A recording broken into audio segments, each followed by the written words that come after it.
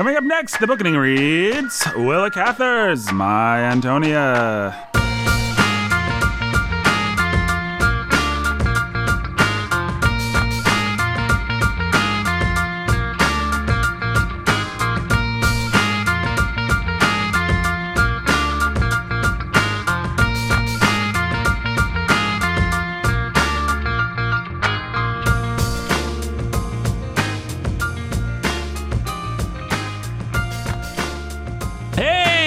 Welcome to the booking. Welcome to episode 55. Can you guys believe that we're 55 episodes into the booking? No. Feels like just yesterday we were in that little room together. Yep.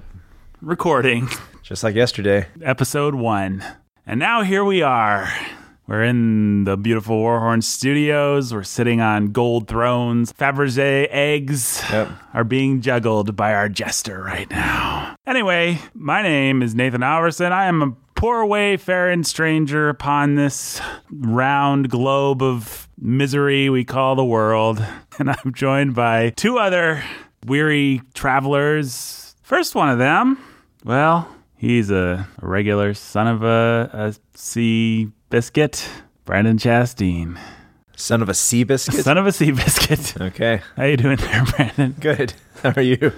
I'm doing all right. I guess I should provide some context. Some of my context for today is that I had an endoscopy this morning, Brandon. What's an endoscopy, Nathan? That's where they put you on Twilight drugs. Oh, I thought you meant like the vampire stuff. Yeah. Like a sparkling vampire comes out, drinks your blood. I went to pick Nathan up because he's not allowed to drive, and he's like, man, I really love Twilight. What's wrong with you? Did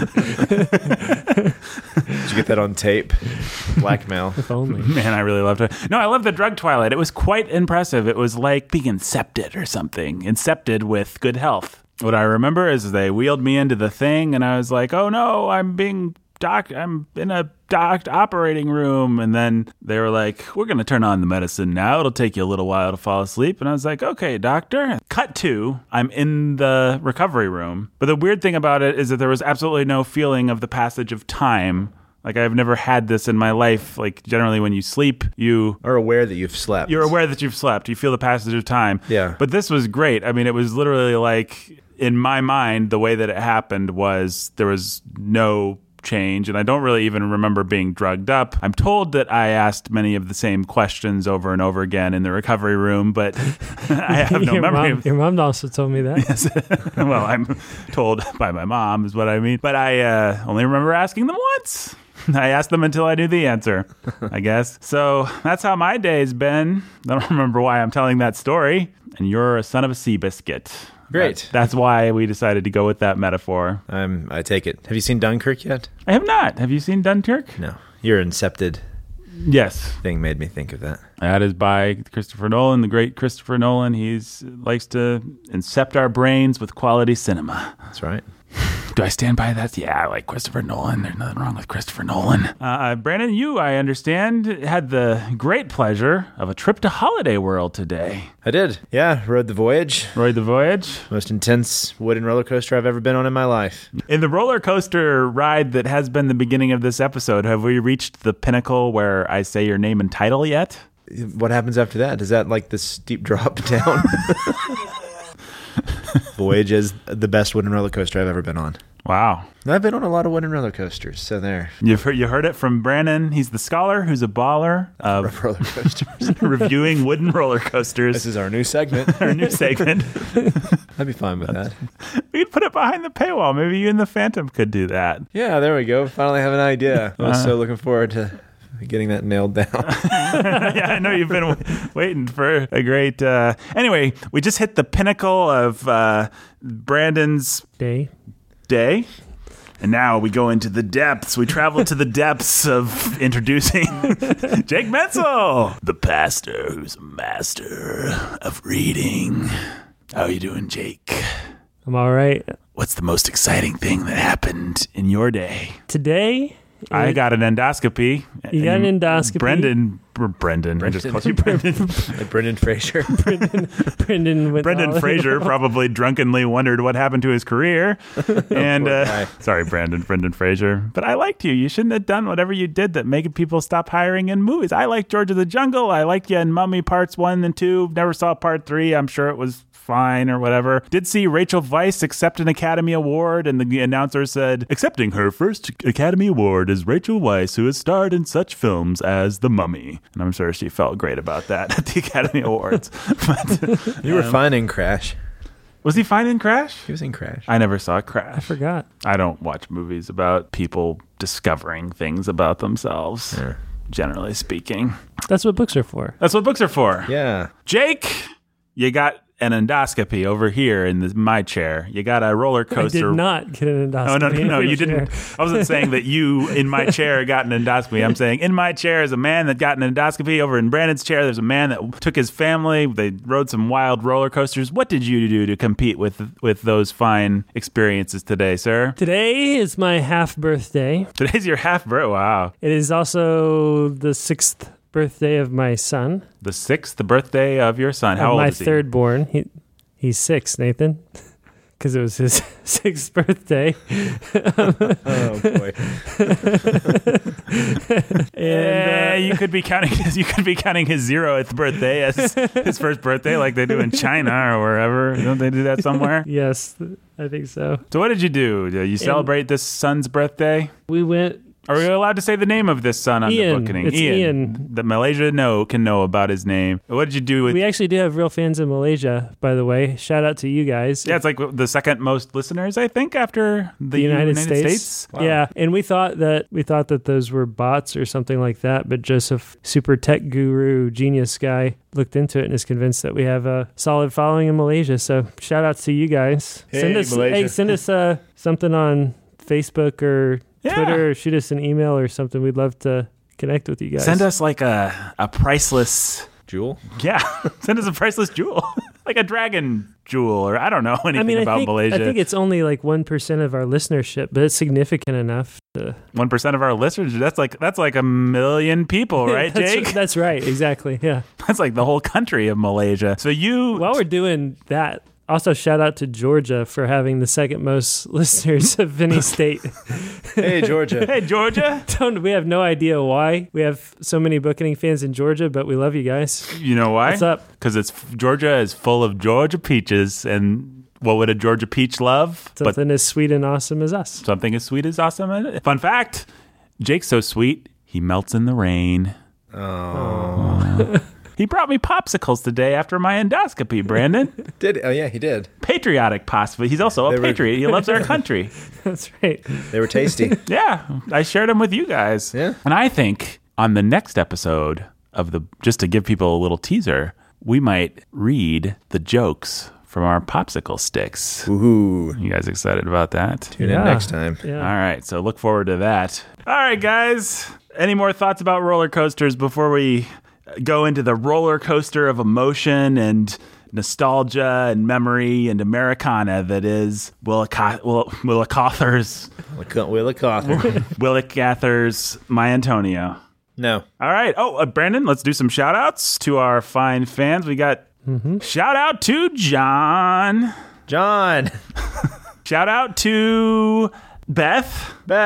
Shout out to Eric and Catherine, the Lovebirds. Eric and Catherine, the Lovebirds. Mysterious shout out to Mr. X. Mr. X. All right, I love it. Thank you for supporting us, folks. Your money couldn't have been spent on something more significant to humanity. All right, let's get to Willa Cather. So I'm really excited to talk about Something Wicked This Way Comes. What'd you think about Something Wicked This Way Comes? I thought it was really... What's that sound? I'm doing it. Yeehaw. It's right. He's the contextual Texan. You're welcome, sound effects fans. He's the contextual Texan. He's from Texas. He gives us a little much-needed context on the work in question, which today is My Antonia. Something Wicked This Way Comes. Yeah. Something Wait, Wicked This Way Comes. I am not prepared. No, we're doing My Antonia by Willa Cather. And Brandon's going to give us some much-needed context. Take it away, Brandon. I'm just going to read the book. Okay. You're just going to read the book? Yeah. That's our context. All right. No, I think where we should start is on the pronunciation of the name. Okay. Cather? No, yeah, that. Is Cather? it Cather or Cather? Cather? How do you say it? We established. Willa Cather. Yeah. Willa Cather. And how do you say, how do you say Antonia? Antonia. You say Antonia. The book, the audiobook version that I read said Antonia. Antonia? Antonia. Antonia. Antonia. Antonia. Antonia would be the sort of anglicized. Well, I don't know. Let me just pull it up. Actually, I was just curious. Maybe it did say my Antonia. Because I did not know how to make sense of this. So she provides one footnote in this book, and this is just sort of jumping in, like towards the end. But she, being Willa Cather, provides one footnote about the pronunciation of Antonia or Antonia, and I don't know what to make of it. So I felt like the place to begin with context was actually figuring out how to pronounce the book. H.L. Mencken once wrote, "No romantic novel ever written in America is one half so beautiful as my Antonia." Hi, I'm... Ha-ha! More sticky and grimy with each stage of the journey. Jake bought everything. Oh, wait.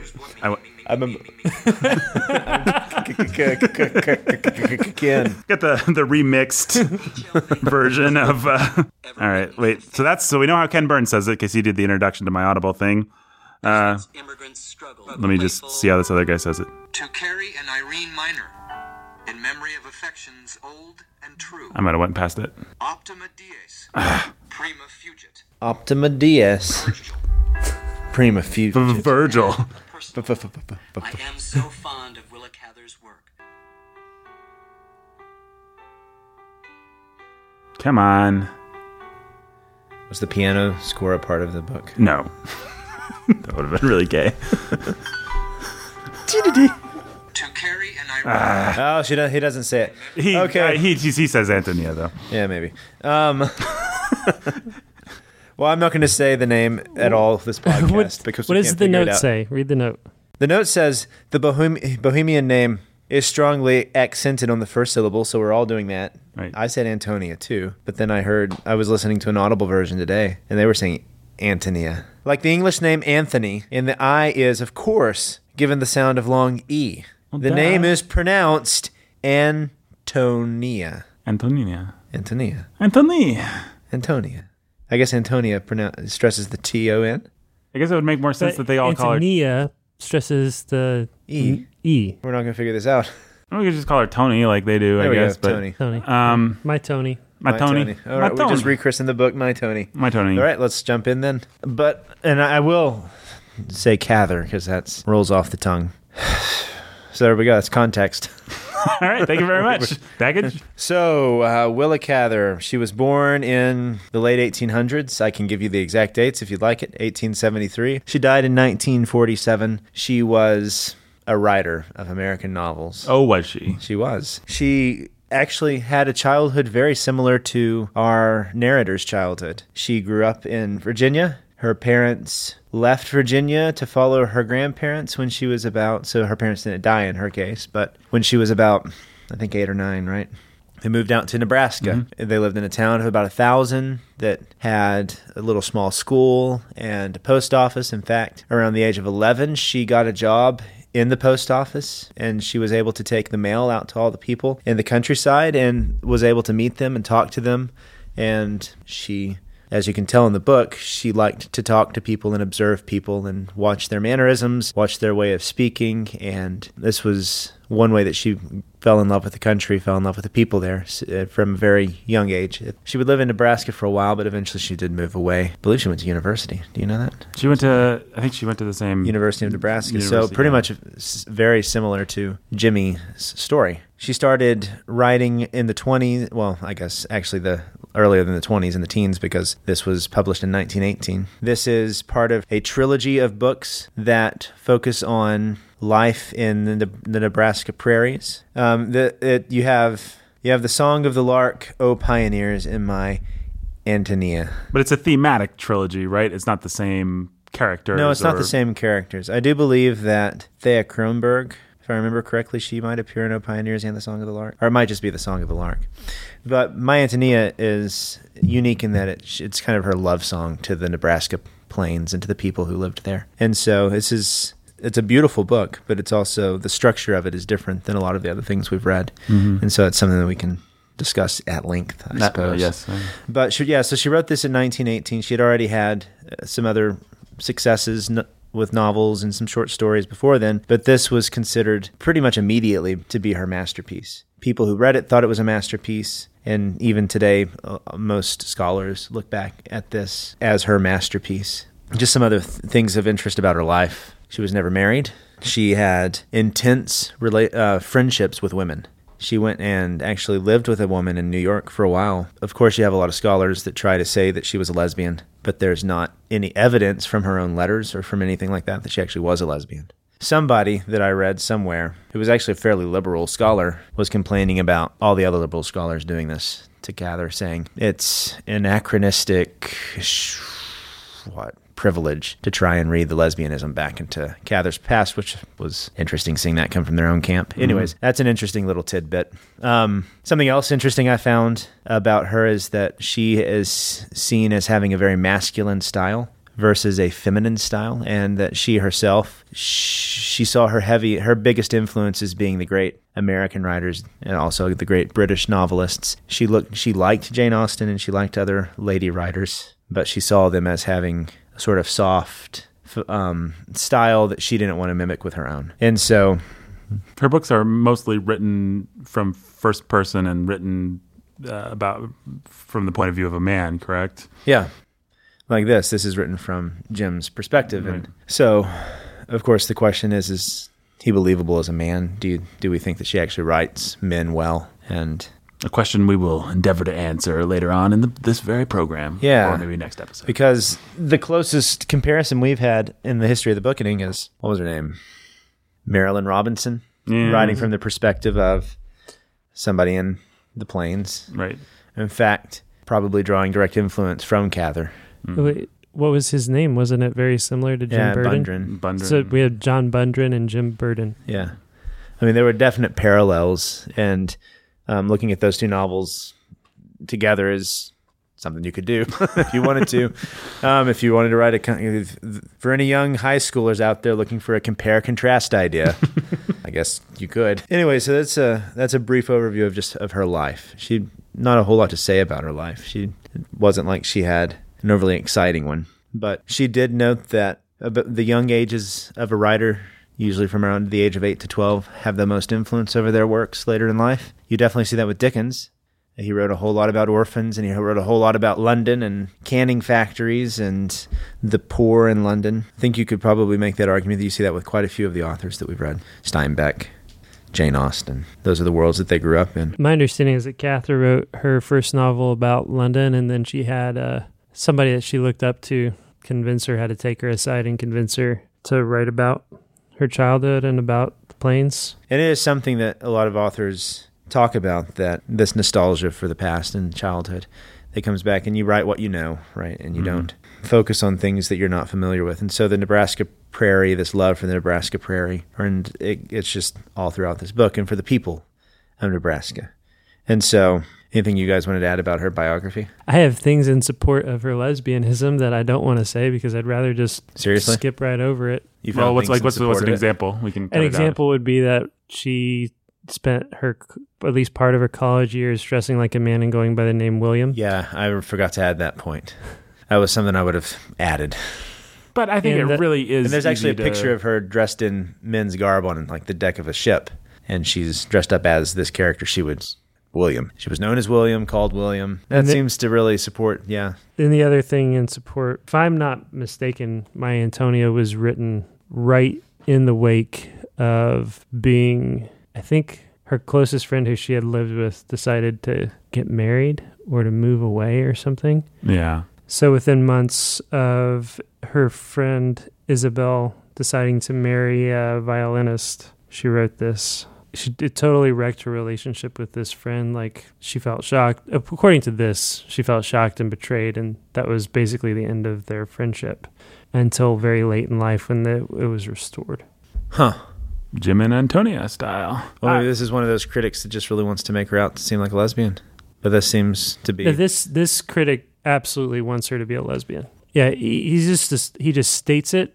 He assumes it, and then he like has a little bit of like, I don't know whether or not we read too much into my Antonia because she was a butch lesbian. You know, that's another question. Yeah. But We don't actually have any evidence one way or another. nope. And I just think that sort of historical gossip, I kind of feel this way. We've always put off having this discussion because I don't know that everyone in this room agrees, but I sort of feel this way too about Lewis Carroll, which is in lieu of actually having anything but the most circumstantial. Now, Lewis Carroll, let's take him back off the table because you could argue maybe that you have some stuff with him. Yes, we have some circumstantial evidence. we have some, but with Willick, okay, fine. This is why we're not having the Lewis Carroll discussion. You brought him up. Well, because I think this could extend to him, but by the dirty looks you guys are both giving me, I see that it can't. In Willa Cather's case, we do not know. We just don't know. We have some circumstantial stuff. We have some stuff that feels mannish, and we have some stuff that if you were a pastor maybe and you had that person in your church, you'd say, okay, But we just don't know, so who cares? Yeah, she was a writer and she was famous and she knew a lot of famous people, but it wasn't an overly eventful life. She was private, and so we don't really know a lot. She lived. We know. I wish I remembered this lady's name. We know that she lived with a woman in New York together. They had a house together. It wasn't Isabel. No. Right. No, her name It was after Edith. Isabel. It was What? It was the woman that became her literary Edith Lewis. Yes. Yeah, Thank you. Edith. Yeah. Her Executor after she died, or an whatever. editor and all that. Yeah, Right. yeah. But it's not outside the realm of possibility that she was a woman who simply didn't marry. They're you know, I mean, I think when I think about scripture, you have like, you don't condemn a man without 2 or 3 witnesses. You don't excommunicate a man. You know, both Old and New Testament, we have precedent for not making any harsh judgments about anyone without any actual evidence. And so if you don't have it, you don't have it. Well, look, there are men in our church that are single, and I can think of at least one. in their mid to late 30s or 40s or beyond, and they room with other men and have for some time. And you know what? We talk to them about, you know, whether or not they have same-sex temptations and care for them, but that doesn't mean that they're... Yeah, you'd be foolish not to ask the question as a pastor, but decades removed from having any chance of being Willa Cather's pastor, I think you can just say, you know what, we don't know. We don't know. As far as we don't really see it in her work, except for insofar as there's a sort of weird, you could maybe argue asexual quality to the book that, or something. You could argue, certainly there are things about Willa Cather that aren't feminine, right? You could argue that about Dorothy Sayers, definitely about Dorothy Sayers, who I've heard people try to make the argument that she was a lesbian too, because I don't believe she was ever married. Surprised they haven't come after Jane Austen. They probably have, but they have. I've managed to avoid that. Lots of stuff. Yeah. And it's just, I mean, they try to then write her biography. She's a lesbian, and so then why do you do that? Well, it's because you want to read my Antonia as a lesbian book. Right. So you want to read it through the lens of lesbian literary criticism. Right. Queer theory. Which is just stupid theory. So we don't do stupid things. We stay away from stupid things and stupid people. So 0% stupidity on the bookening. That's right. No stupidity here. No stupid is a stupid free zone. Yeah. Optima Dies, prima fugit. A lesbian doesn't know Latin. Yep. There's never been a lesbian that's known Latin. We all know that. Except for the people that lived on the island of Lesbos or whatever. That's right. So, yes, have we dealt with that to everyone's satisfaction? I think so. All right. I'll bring down the bookening gavel. Hey, it's another sound effect. Judge Nathan is in session. We will move on. Brandon, what else you got context? Well, that's a nice segue into just some of the historical background to this novel. Lena Lingard, she's one of the characters here. She's actually a good example of the new sort of freedom that was available to women, good or bad, in the early 1900s. And it would make it possible for a woman like the author of this book, Willa Cather. Willa Cather. Keep wanting to say catheter. Yes, I've said that. Willa Cather to go and make a living and live in New York with her female publisher and die in 1947, whenever she died, alone and a spinster. And it was lots of different reasons for it. America's growing prosperity, as we see in this novel, the just hard work of these women going out and making the living for themselves. But then you also had the available markets and means that were coming because of America's prosperity, changes in the global market, changes in America's place in the global market, all these sorts of things that were happening and allowed for you to have this class, a growing middle class in America, but also then income available for women so that they didn't have to get married. If, like Lena Lingard, they thought getting married only got you, an angry father? Is that what she said? Yeah. Be like Tiny and go make their fortune at, what did she do? Like an Alaskan, was it a gold? Yeah, she ran rush? a sailor's bar. Yeah. And then she helped found a town. Yeah. Dawson's Creek or something, right? She's founded that TV show. Yeah. Became a millionaire. Savvy enough to know where people were going to be in instead of going for the gold, went for the saloon and place to stay or whatever. And so you have a lot of these women characters. You have, Frances? Hindgren or whatever the name was? I don't remember how to say it. But she's one of these figures. You have Tiny. You have Lena, who Lena ends up living with Tiny, right? And you have... No. Wait, yeah, maybe. Because Lena can make the dresses for Tiny, right? Oh, yeah. I mean, they're so like... they both end up in San Francisco together. Yeah. That's right. So these strong female characters that have independent means, which are just mirrors to not Edith. I keep wanting to say Edith Wharton, because we're going to talk about Edith Wharton. Willa Cather herself. So that's a bit of the background to where these characters are coming from that populate this novel. You also have, in here you do have the disparity that's a little bit disappearing between the wealthy classes who have these established farms and then the immigrant classes who are coming in and trying to make a living for themselves, like the Shemerdans and their tragic little story that happens there. But you see similar stories in the second novel we ever read, East of Eden. Yeah. So you just see echoes of this in English literature and in American literature, but with this novel in particular, you actually have pride of place given to the immigrants and their stories in a way that it hadn't been before. And so that's where Edith Wharton comes into the picture. I don't know, have you ever read any Edith Wharton books? Mm-mm. She wrote Ethan Frome and... it's not an American in Paris. No. I have not. But I always get her confused with other people. Which Edith Nesbit. What's the famous novel that she wrote? It's about the man who falls in love with the woman, but he can't marry her because he's married. That sounds like just about every novel ever. Yeah, but this is a famous one. The Age of Innocence. In fact, there's a Martin Scorsese movie based on pretty good this one. book. Yeah. Yep. Well, so Edith Wharton, she was a famous American writer right at the same time. I think she was born maybe a decade earlier than Willa Cather, but she's a good parallel to Willa because she's a good parallel because she was writing about the upper class American families, the ones that most other people would be writing about at the time. She was actually nominated for a Nobel Prize multiple times. And then you have Cather come in with her book, and she's writing about a very different subject matter. She's writing about the immigrant families out on the Nebraska plains and the hardships that they're facing. So that you do have your wealthy families, you do have Jim, and you do have the Burdens, which for everything we can tell in the story, they do fairly well for themselves. I mean, he has enough means to become a great Western railway lawyer in New York City.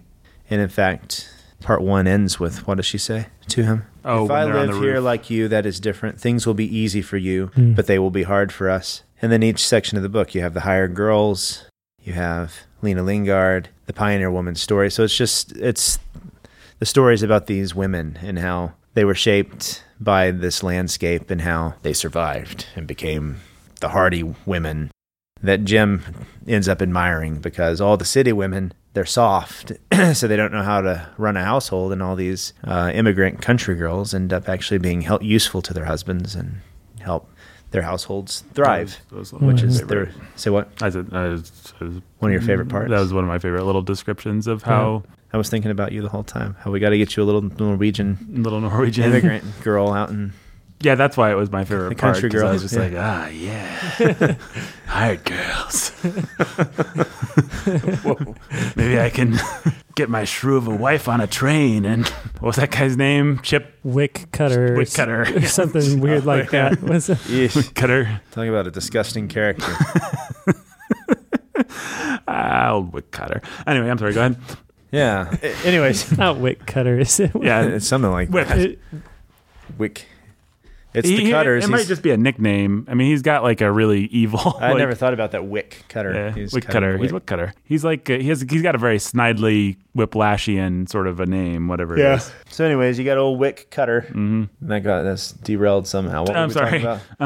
You and the higher girls. You want me to marry a Norwegian girl? Yeah, Edith Wharton, all that jazz. All the kinds of girls that Antonia admired, and so did Jim, and all that. Yeah, and so I guess the last two things to kind of touch on would be the larger thematic things that this is doing and its position within the themes of literary history with those.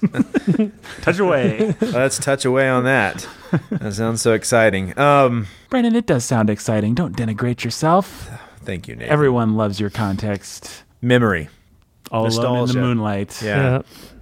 This book is in the great train of novels that are thinking about the past and ruminating on the past and the nostalgia that's a part of that. One of my personal favorites that falls into this vein is David Copperfield, but it goes as far back as Tristram Shandy.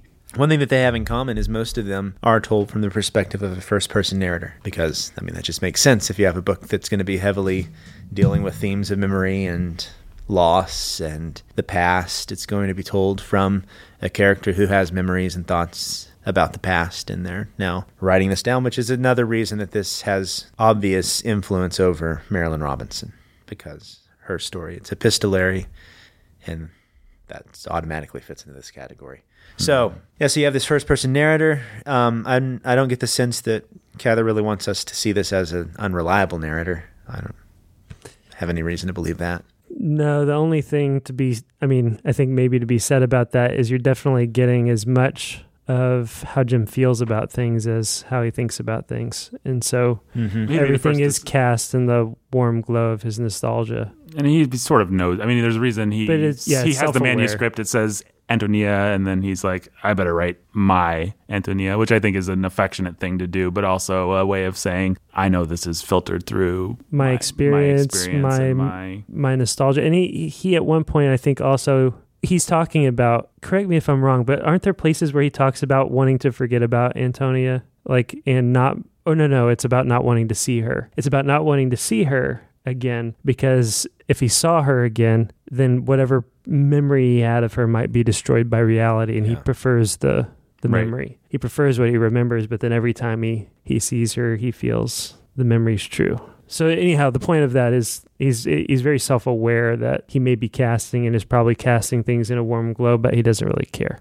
Right. He's a reliable narrator insofar as he's giving you the facts of the situation, and not insofar as he's filtering them. He knows it and you know it, sort of. But we'll talk more about, we'll return to that later on in our discussion, I think. But it's a part of this tradition, and it's a rich tradition. You see a lot of it. And but the other interesting thematic thing she's doing with the novel, which is kind of unique to this book in particular, but also pointing towards other things that were happening in literature at the time. Each chapter kind of works as its own little short story. It's not necessarily building one big narrative for you. Instead, you have little snippets of experience, which again is quite a bit like Gilead. Right. It's almost like portraits that you're getting. Some chapters will just be a picture of one person, maybe Lena, maybe this other Norwegian family, maybe it'll be the Cutters. Then another chapter will be just this one event that happened, and it builds up to a story about Antonia, but not a story as we would traditionally think about it. It doesn't necessarily have a narrative arc or plot to it, like a Dickens story, for example. Right. But the portrait that he builds is telling a story also, because you can plot something. Things definitely happen to Antonia, but the structure's different than other novels that had come before it. Part of what I feel like is so masterful about it, it feels so effortless. The way she does it. Yeah. And it's engaging, and you're not feeling like you're following, the train. You're not on a train. You're not following an arc. Yeah, like with Dickens, you would say, like, and 3 months later, this happened, or the next night, this happened. With this, you're not really necessarily getting that. Each one, like I said, is kind of its own self-contained story. Has hints of Southern literature and a lot of things that would interest the Southern people writing at the time, but not Southern literature. It's its own thing. It's Midwest literature, I guess, or the Plains literature. So, but But yeah, so as far as just the structure, it's very unique as far as I know. She wasn't cribbing off of anyone. Well, we'll come back to talk about that a little bit more, too. But yeah, that's pretty much all I've got. So. All right, well, what's that sound? It's the airplane. Indicating baggage check, the part of the show where we discuss our baggage, the baggage that we brought to the book. That is, Jake, what baggage did you bring to Willa Cathetter's My Antonia? So this is the baggage I knew I was bringing, and I guess the baggage I didn't know I was bringing. The baggage I knew I was bringing was Will Cather is one of those people that a certain style of academic, I want to say faux intellectual, agrarian type really likes to trot out. And so that whole, everything about that feels icky to me, and I don't like it. I mean, we make fun of them all the time on the Bookening, specifically in our circles. It'd be like a conservative, Christian-y kind of Catholic a lot of time. Barry, what's his name? Not Wallace. Wendell Wendell Berry is the big one. There's a certain kind of person that likes to pretend like they're going to be a homesteading, shire-dwelling type of, we're going to have our own self-sufficient garden and, we're going to be agrarian, and it's a part of our Christianity. And I'll be outside smoking my pipe, not looking at my iPad, because I would never have anything like that. That's right. And I'm going to talk like I would imagine a Tolkien character would talk whenever I get a chance to. And I hold in highest regard Tolkien, Wendell Berry, and Willa Cather. We love those people. Absolutely love those people. We are. Jake, you like to light up your pipe. I light up my pipe. Read your Wendell Berry. And it's all about the Shire. God wanted us to live in the Shire. Mm-hmm. Yeah. Drink your whiskey, whatever. Grow your beard out. Your pint. Yeah, so I find that whole subculture to be obnoxious and terrible. Pretty obnoxious, yeah. So there was a little bit of that kind of stigma that I brought to this book, which I shed pretty quickly. Oh, Marilyn Robinson also actually fits right in there too, and we'd already experienced Marilyn Robinson. So, but you especially not so much in the episodes themselves, but when we did our year in review or whatever, you were the closest thing that Marilyn Robinson had in the Bookening verse to a Defender. That's right. So, this is. As I like to say, in a whole nother galaxy. Right. So out of it. Out of. I thought this book really. Maybe we'll get into this later. I thought this book really helped me put my finger on why Marilyn Robinson was the worst. I mean, like what characters that you care about and love, and a plot that matters and is gripping. Some understanding of the nature of good and evil when she's not even trying, whereas Marilyn Robinson was like, I will write about good and evil and I know nothing about it, but I can quote random Calvin things. And shut up, Marilyn Robinson. Talk about raindrops. Yeah. Marilyn Robinson was a good poet, but a crappy novelist. Well, I don't know that I go so far as to call her a crappy novelist. I'm going to judge that to be overstatement, but yeah, Willa Cather is something else. Out of this galaxy. Out of this galaxy. So that's the baggage I brought, and I quickly, as I said, shed it. The other baggage that I brought was just being a Midwesterner, and I didn't realize how big a deal that was or would be to me reading this book. But so for a little bit of personal context, my family... So I'm like 3/4 British Isles. If you're going to give a family history, I think you have to talk about Demon Menzel, even though it has nothing to do with anything. I will talk about Demon Menzel. I don't know if he's related or not.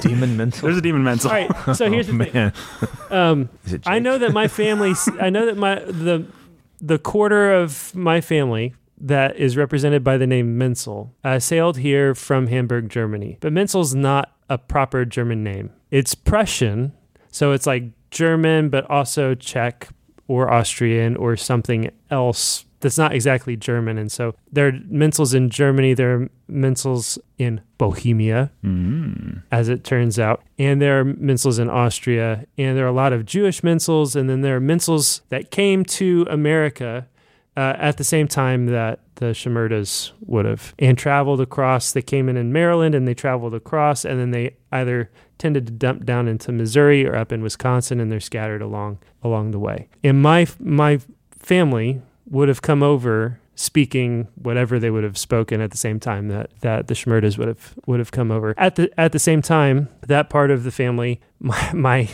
this is weird, or maybe it's not so weird because it's just what happened in the book, and so it was a lot of what happened. So that would have been actually Jacob Menzel and his wife Sophia came. And then they had a son, Clarence, and his wife, Minnie, came over as a little girl from Virginia in Indiana. There you go. And Clarence would have grown up speaking whatever he spoke, and she would have come over from Virginia speaking, having, a little longer history in the States and met. And so it's like a reverse. Yeah, it is but so that's part of my own personal family history. And so I think that we were probably Austrian, like Otto Fuchs, because I am a 6'4", blonde-haired, blue-eyed male. Cannot deny it. But I also have a brother who's Aryan perfection. I also have a brother who's 5'7" with dark hair. So I don't know. Who knows? We're all muttly. I'm a Midwestern mutt. That's the point. And, and then on the other side of my family, my stepmom's family came from England. They were farmers, and my stepmom's mom and dad are still farmers to this day and in the Midwest. And so the culture of the Midwest and Midwest kind of farm community and all that, those roots go deep down. And so that was some baggage I guess I didn't know I was bringing, but it felt like I was very much reading a kind of personal history of... You felt some real connection to it? Yeah, my heritage, yeah. Tell me about Demon Menzel, though. Demon Menzel, there is a guy who shares my last name. I can never find his first name, but what I can find are 3 not first names for him. One is Colonel Menzel, the other is Demon Menzel, and the other is Bloody Menzel. Wow! And he was a Prussian colonel, conquered a lot of France, was a bloody, nasty, awful man, and made himself rich, taxed the crap out of people, and sent out an edict that if you didn't pay your taxes, whatever taxes that he was using to enlarge his coffers, he would cut off your nose and ears and make you a public spectacle before he hung you. Wow. We thought the IRS was bad. and so then one day, Voltaire wrote about this guy. Really? Actually, yeah. Huh. Or referenced him at least. In the same way I think that we would reference Hitler. Wow. Yeah, it's your Mother Teresa, then you got your Demon Menzel on the other. This is some great lineage here. Anyhow, one day the guy gets insanely drunk and is waving his sword around, just taunting the French people he's conquered, and somebody pulls a gun and shoots him in the head, and that's the end of Demon Menzel. Well, that's a good end for Demon Menzel, I guess. But not before he passed on his dark lineage. Haven't we read about bloodthirsty Bohemians before? Haven't we read about them? Wasn't that Dracula? Dracula was a bit of a bloodthirsty Bohemian, if ever there was one. So is Jake a vampire? Jake a vampire? He's not Bohemian, is he? No, he was. I have never seen Jake drink any blood. Okay. I have seen him cut off a guy's nose and ears before he hung him, but he did not drink the blood out of those. Runs deep in the family. Newly created facial cavities. Well, Jake, I hope that no one ever shoots you in the head while you are drunkenly taunting them. French or otherwise. My wife's French. Well, okay. Well, but you felt some kinship to the Midwestern. That's the point. I felt like I was reading some of my heritage here. It was really sweet and you felt nice. A connection to it, yeah. Yeah. Brandon, though, he's from Texas. He probably didn't feel any connection to all. He's probably like, what's this boring story about stupid Midwestern bumbling badgers and prairie dogs? One of these. I have felt that connection with riders before, though. I like the Blood Meridian, probably, Cormac McCarthy. Actually, it's a horrible thing, but when I read Cormac McCarthy, one reason I love his book so much is that he is describing the Texas plains where my great-grandparents had land up in the panhandle of Texas, and then basically that is the country he was describing. If you ever seen the movie No Country for Old Men, the way that it opens with those long landscape shots, that's the sort of stuff that I would have Thanksgiving in. So it's, in other words, it's nice when you find that in a novel. Oh, yeah. That nostalgia like that. I was looking for that in Faulkner because my mom's family came up from Mississippi, but no. Yeah, you don't want to find yourself in Faulkner. Yeah, you may need a psychiatrist. So what baggage did you bring to this book, sir? I have read this book twice, and both of those times were for a class. So That's my baggage. The first time I read it was with a professor who was the best professor I had as an undergrad. And so I read this book with him in class. He was a great teacher and he taught it well. I loved it when I read it in his class, and read it again as as a grad student and loved it. So that's my baggage with this book. Your baggage is you read it twice, you loved it twice. Yeah, best teacher I've ever had. And now you're the best teacher that thousands of listeners to the Bookening ever had. Oh, yeah. And they love this book. If you're out there, Ron, thank you. Let's see. What baggage did I bring to this book? I brought similar baggage to Jake's first piece of baggage, which is that I have a real chip on my shoulder about people that quote Willa Cather or Wendell Berry or any of that kind of nostalgic equating, especially the Christian version of it, where Christians somehow equate conservative Christianity with going back to a time before they invented penicillin. I just find that kind of thing really obnoxious, and I don't think that godliness has anything to do with smoking a pipe on a porch and looking at a beautiful sunset glance across the prairie or whatever. So I was a little bit antagonistic to this book. I also brought my antagonism towards Gilead, which I thought was just the way that Gilead ended. And I wasn't on the Gilead episode, obviously. I never really got a chance to give my thoughts on that book. I really didn't care for it.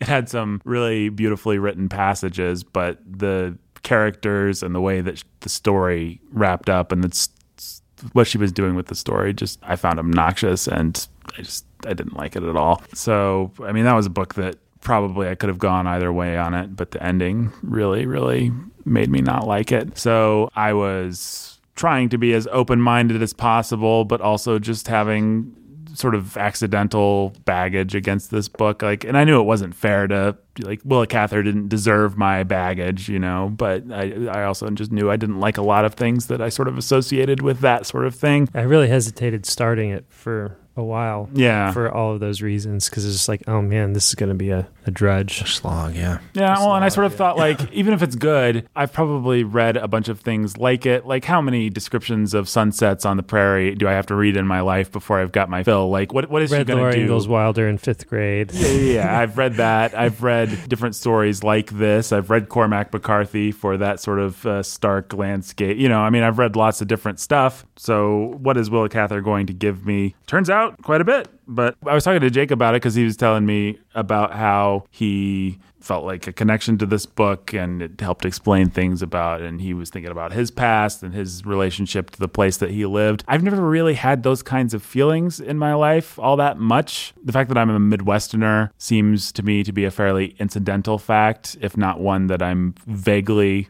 antagonistic towards. Not that I don't like the Midwest, but I've never felt any particular pride of place or interest of place. It's one of the reasons why it would be difficult for me to write any kind of a novel, I think. If I was just someone pointed a gun at my head and said, write a novel, capturing place would be hard for me, because it's not something that I tend to think probably subconsciously somehow there is a lot of the Midwest in me, because everything about the book was evocative and rang true, but it's just one of those things about myself I haven't really explored, and maybe we'll do it more next book when we read Something Wicked This Way Comes. Yeah, Something Wicked This Way Comes. If you want to know the landscape of that Nathan grew up in, it was the landscape of the Dark Carnival. So, a small community in Illinois. I am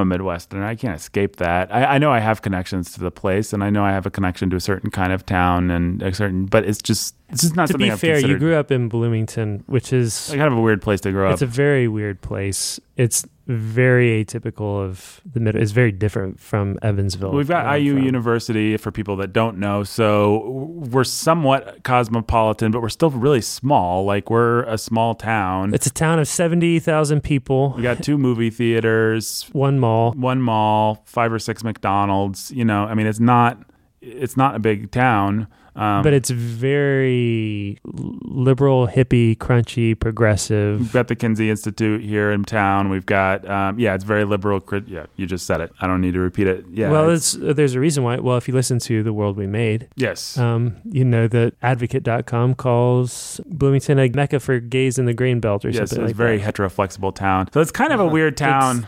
always ranked in the top 5 gay-friendly cities in the country. And so it's just very like, it's not what you think of when you think of the Midwest. Just like Austin in some ways is not what you think of when you think of Texas. But Bloomington is smaller and more insular. And I think that actually means the university culture has even tighter control on the culture of Bloomington than like UT does. Yeah, I mean, I've lived in or UW has on Madison. I've lived in a university town, other university towns, and they don't like the culture of. I mean, I lived in Lafayette, where Purdue University is, and in Lafayette there is a river between West Lafayette and Lafayette proper, and Lafayette proper just feels like a towny Indiana town. You cross the river, then suddenly you're in the university, and the people there are much richer and more liberal, and everything that comes with that. Bloomington, the culture of the university seems to have permeated the entire town. And if you imagine Indiana as a map, you imagine a red state with a big blue dot near southern Indiana, which is Bloomington. I mean, and I think if I had to define my relationship to place, it would be a somewhat displaced sort of, like if you pointed a gun at me and said, "What are you?" I'd say, well, I don't know. I'm kind of a small town cosmopolitan liberal. I'm not a liberal, but I'm not I'm not comfortable with the car mechanics of Martinsville, which is one town over from us, with the factory workers. It's just it is kind of a weird place to grow up. So I don't know if that's helpful baggage, but that is my relationship to place has always been kind of weird, I guess. So it was interesting thinking about that. I don't know if there would be much more to say about that, but it was interesting seeing it through Jake's eyes and realizing he was like, this book is explaining me, man. And I was like, this book is good, but I really like it. I don't know if it's explaining me. Did this book explain you, Brandon? Probably not in the same way that it explains Jake. Yeah, you've got to read Blood Meridian to understand Brandon. Oh, man. He's like the judge. Yeah, that's me. Dancing with that bear. Dancing with the bear. Yep. Brandon does dance with bears, and he is responsible for the murder of millions. All right. Any other baggage anybody wants to talk about brought to this thing? No. A resounding no from Brandon Chastain. All right. Well, got a long list of questions there, Nathan. It's a pretty short list, actually, compared to my normal list. So maybe I'll try and burn through these and get us out of here. Where do we want to start? I don't know. Let's start with Antonia. What did you guys think about that Antonia? Pretty open-ended question, I realize. But that is a very open-ended question. I thought she was great. You thought she was great. I liked my Antonia. You liked your Antonia. Yeah. What did you like about her? Jake, what did I like about her? You liked what I liked about her. You guys, obviously. Yeah. Okay. Yeah. I don't know if I want to hear it. Which is that she's awesome. She was awesome.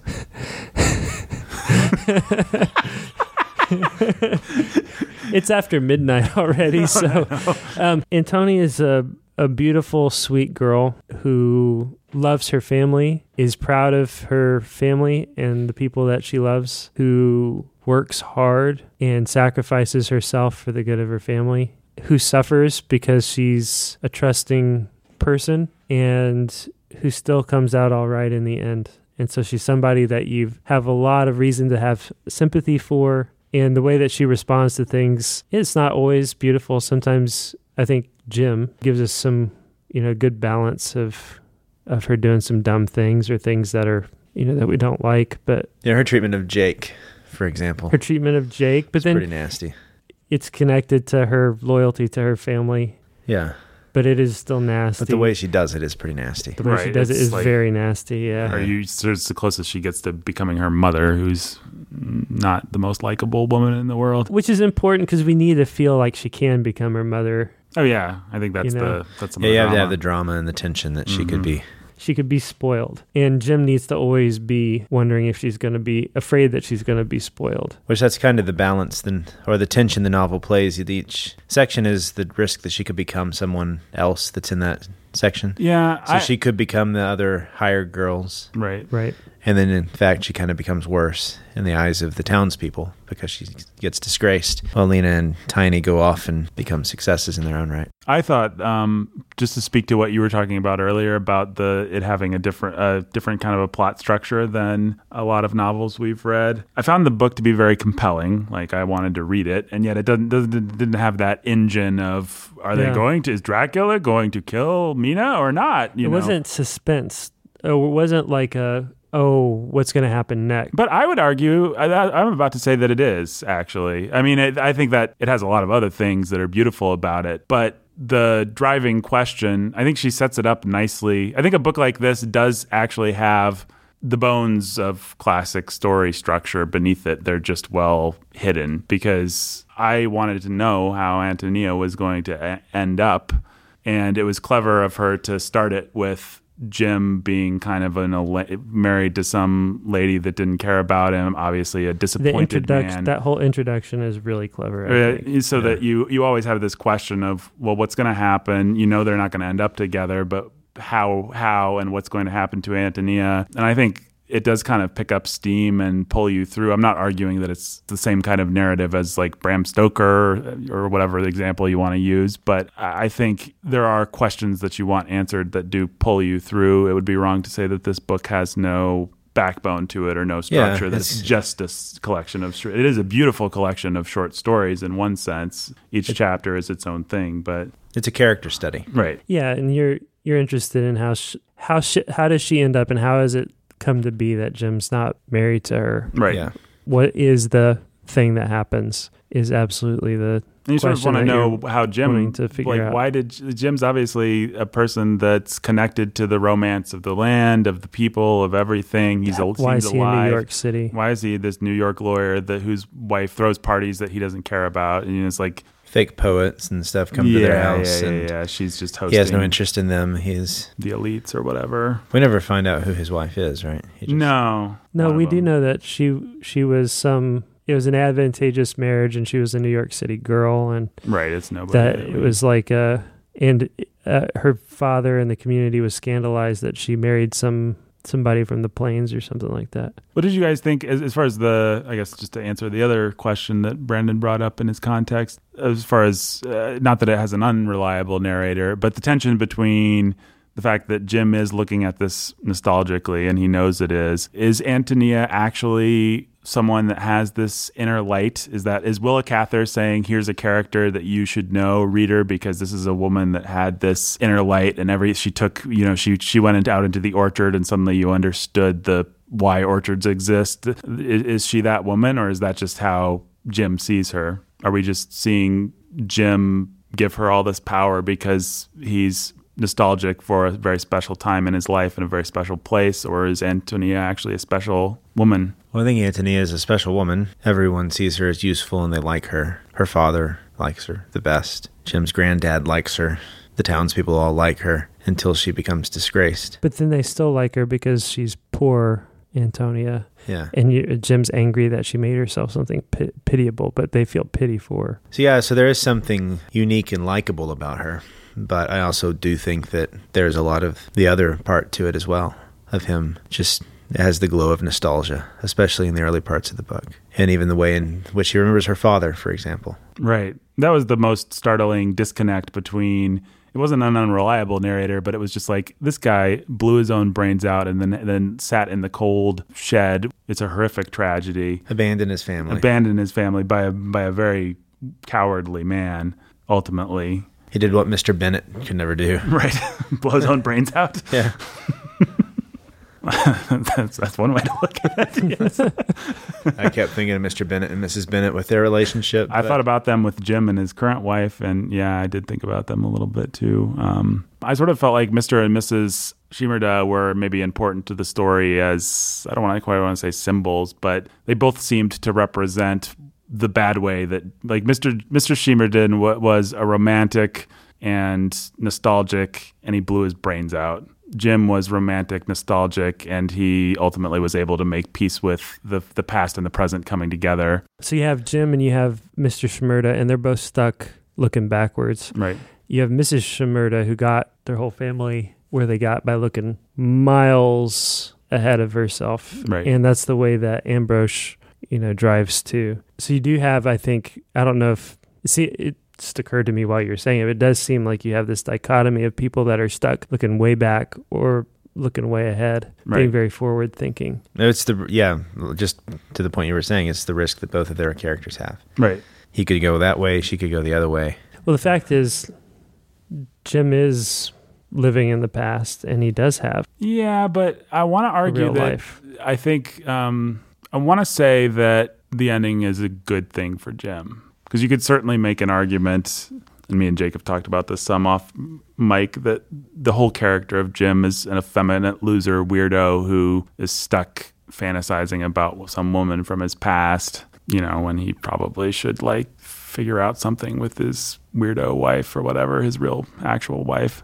Especially if you compare him to Mr. Shimerda, whose affection for the past and hatred of the present causes him to blow his brains out. I want to say that there's some triumph for Jim saying, you know what, I'm not going to spend another 20 years mooning and thinking about how wonderful the past was. I'm just going to go meet the adult Antonia. I'm going to find what's still good about her, except that she's old and has kids and a husband, and I'll take the kids hunting. I mean, it kind of seems like, okay, cool, now we can have an adult relationship. The past can be put where it belongs, and maybe that's a good thing. It doesn't seem to me that Jim actually wants to put the past where it belongs. Jim wrote this book in the heat of passion. You should have written something about Antonia. Oh, I'm going to go. He'd already struck up the friendship with her. I don't know. So it's a depressing story of an idiot. They can't get over his past. We got into our off-mic conversation now. Well, here's the last paragraph. Can we read it? It doesn't have to be one or the other. It doesn't have to be a depressing story of an idiot or a totally redemptive, beautiful. I'm not saying it's a total redemptive, beautiful thing, though. I'm just saying... I think it is a mix of both, because if you read the last paragraph, this was the road over which Antonia and I came on that night when we got off the train at Black Hawk and were bedded down in the straw, wondering children being taken we knew not whither.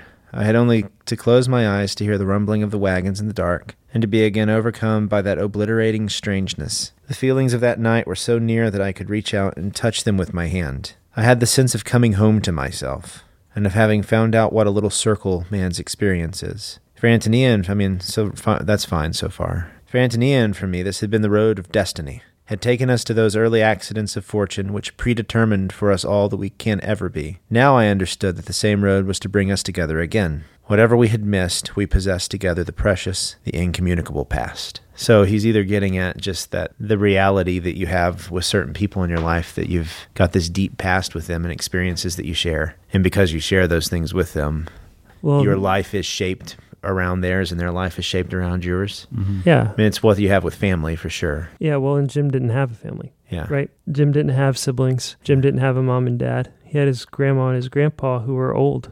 Yeah. And what he did have was this relationship with this girl, this bond that they shared, and all this hard stuff that they walked through together. And so it's perfectly natural for him to be sort of stuck on her. She was sort of both a sister figure and a mother figure. And this sort of romantic but not thing that is always being toyed with. But you also get the sense that they're doing pretty well for themselves. But at the same time, Jim is a grown-up married man living in New York City with a family who's stuck on this girl he's always...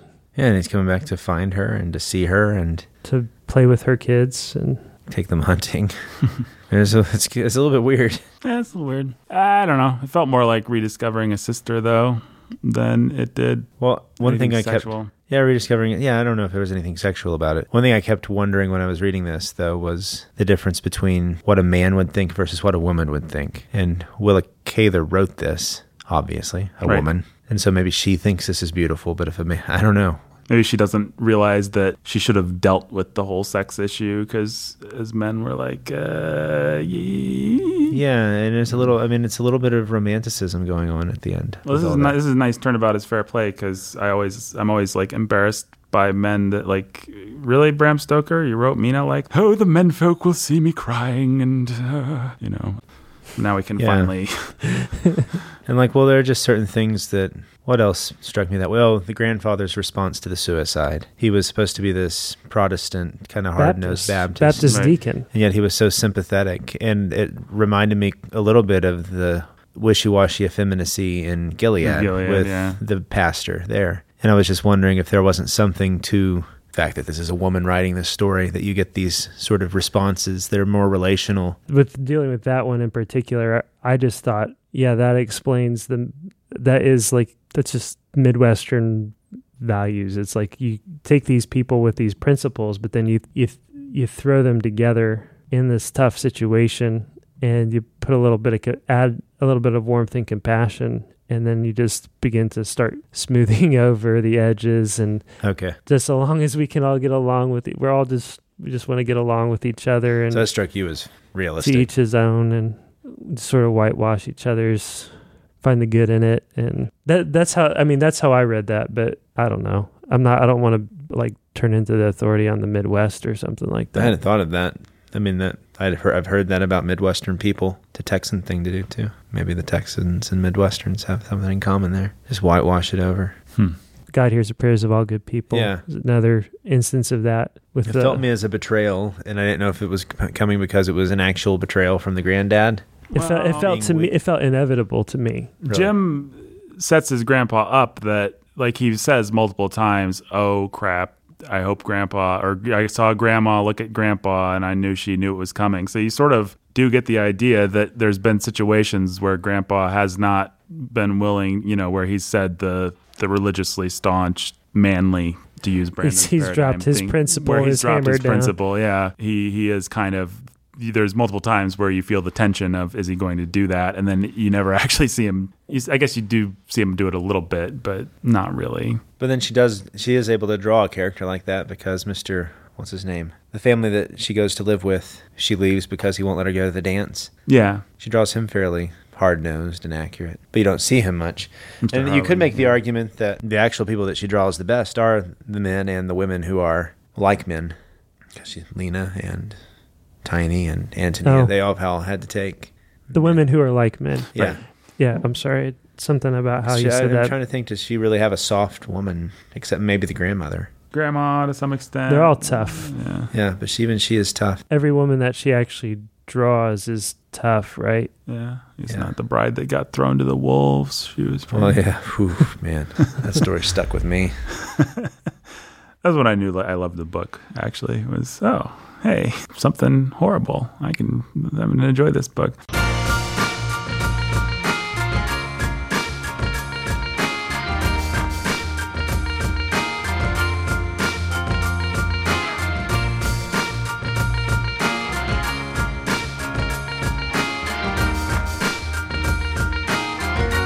Yeah, sorry. I can't It's not as easy as it looks. I can do it. You think I can do it. Where do we find these Twitters?